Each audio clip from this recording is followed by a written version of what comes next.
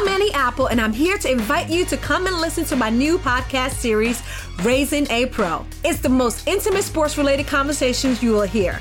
Each week, we explore the journeys of some of your favorite NFL players through the eyes of those that know them best. From Joe Burrow, DeAndre Hopkins, Myles Garrett, Ezekiel Elliott, Nick and Joey Bosa, just to name a few. With exclusive insights and information, we leave no stone unturned. Subscribe now to Raising a Pro on your favorite podcast app. HT Smartcast. You are listening to a Live Mint production brought to you by HT Smartcast. Hello everyone, this is Aresh Shirali from Mint, and I'm here to introduce you to our latest podcast, Mint Views Daily Dispatch. I have with me my colleagues Anant Vijay Kala, Srija Kundu, Srijay Sinha and Rohit Ranjan.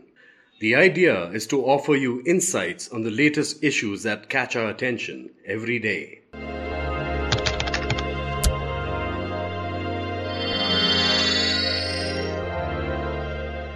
Welcome to Mint Views.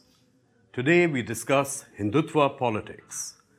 Now that the Supreme Court of India has delivered its verdict and okayed the construction of a Ram Mandir in Ayodhya, is Hindutva politics past its peak? That's the question we will debate today.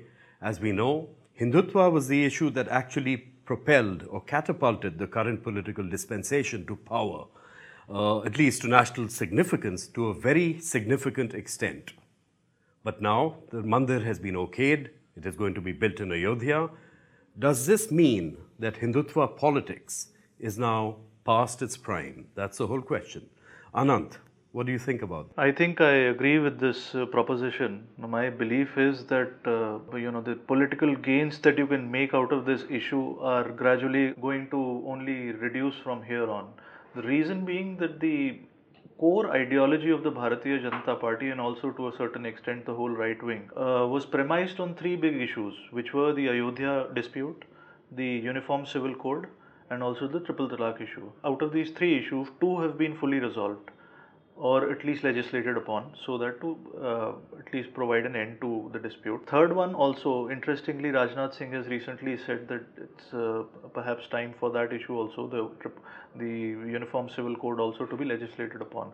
Now this gives, once this also happens, given the brute majority that the government has and the way they have pushed forward these core issues in Parliament, I would be inclined to believe that the Uniform Civil Code also would be approved very soon. After that, what do they talk about? The political narrative that had built around the rise of the BJP that came about on these three issues, once they are gone, then they'll have to think of a new narrative. The interesting thing is that there is evidence that we are starting to see that a shift in the political narrative is starting to take place.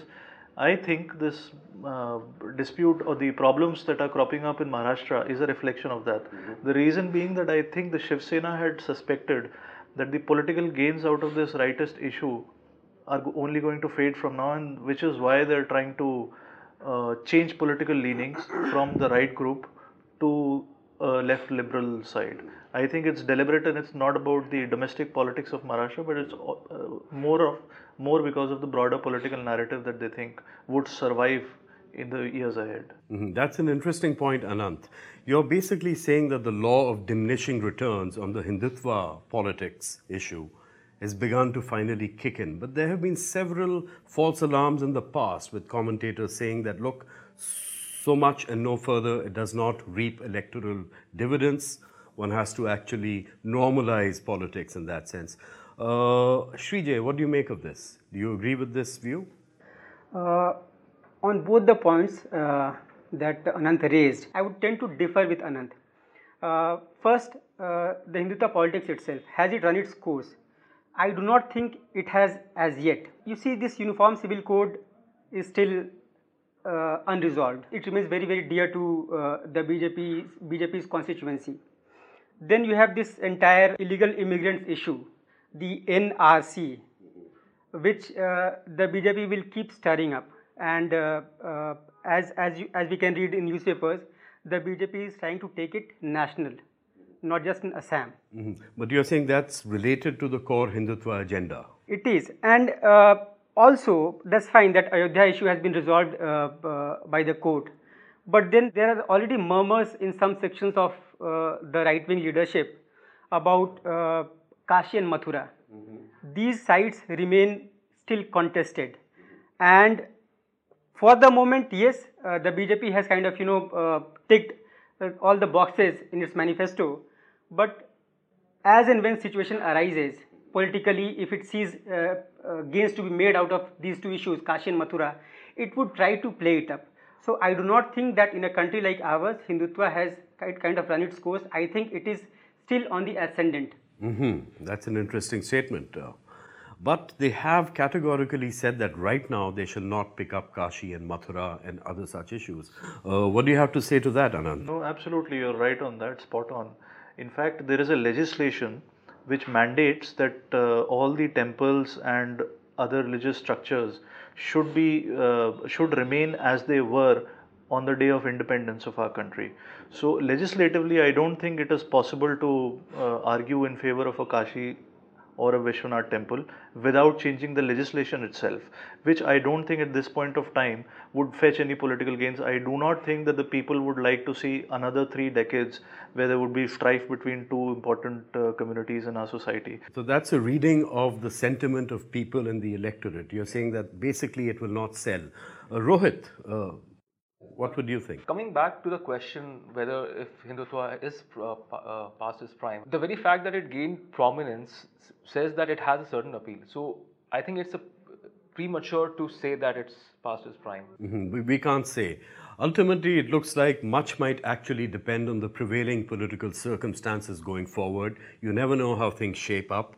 The hope, the fervent hope across the country is that we have seen the last of the strife associated with this agenda in particular, and we shall not see the kind of thing we saw over the past 30 years, closure in that sense.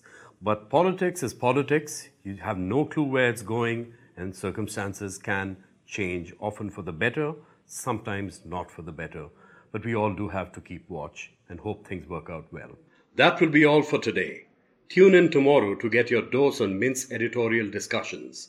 If you have recommendations or any issue that you would like us to discuss, please send in your suggestions to podcasts@hindustantimes.com.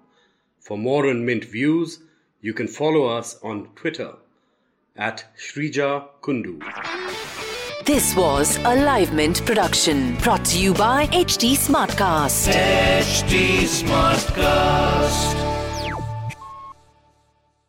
I'm Annie Apple, and I'm here to invite you to come and listen to my new podcast series, Raising a Pro. It's the most intimate sports-related conversations you will hear. Each week, we explore the journeys of some of your favorite NFL players through the eyes of those that know them best. From Joe Burrow, DeAndre Hopkins, Myles Garrett, Ezekiel Elliott, Nick and Joey Bosa, just to name a few. With exclusive insights and information, we leave no stone unturned. Subscribe now to Raising a Pro on your favorite podcast app.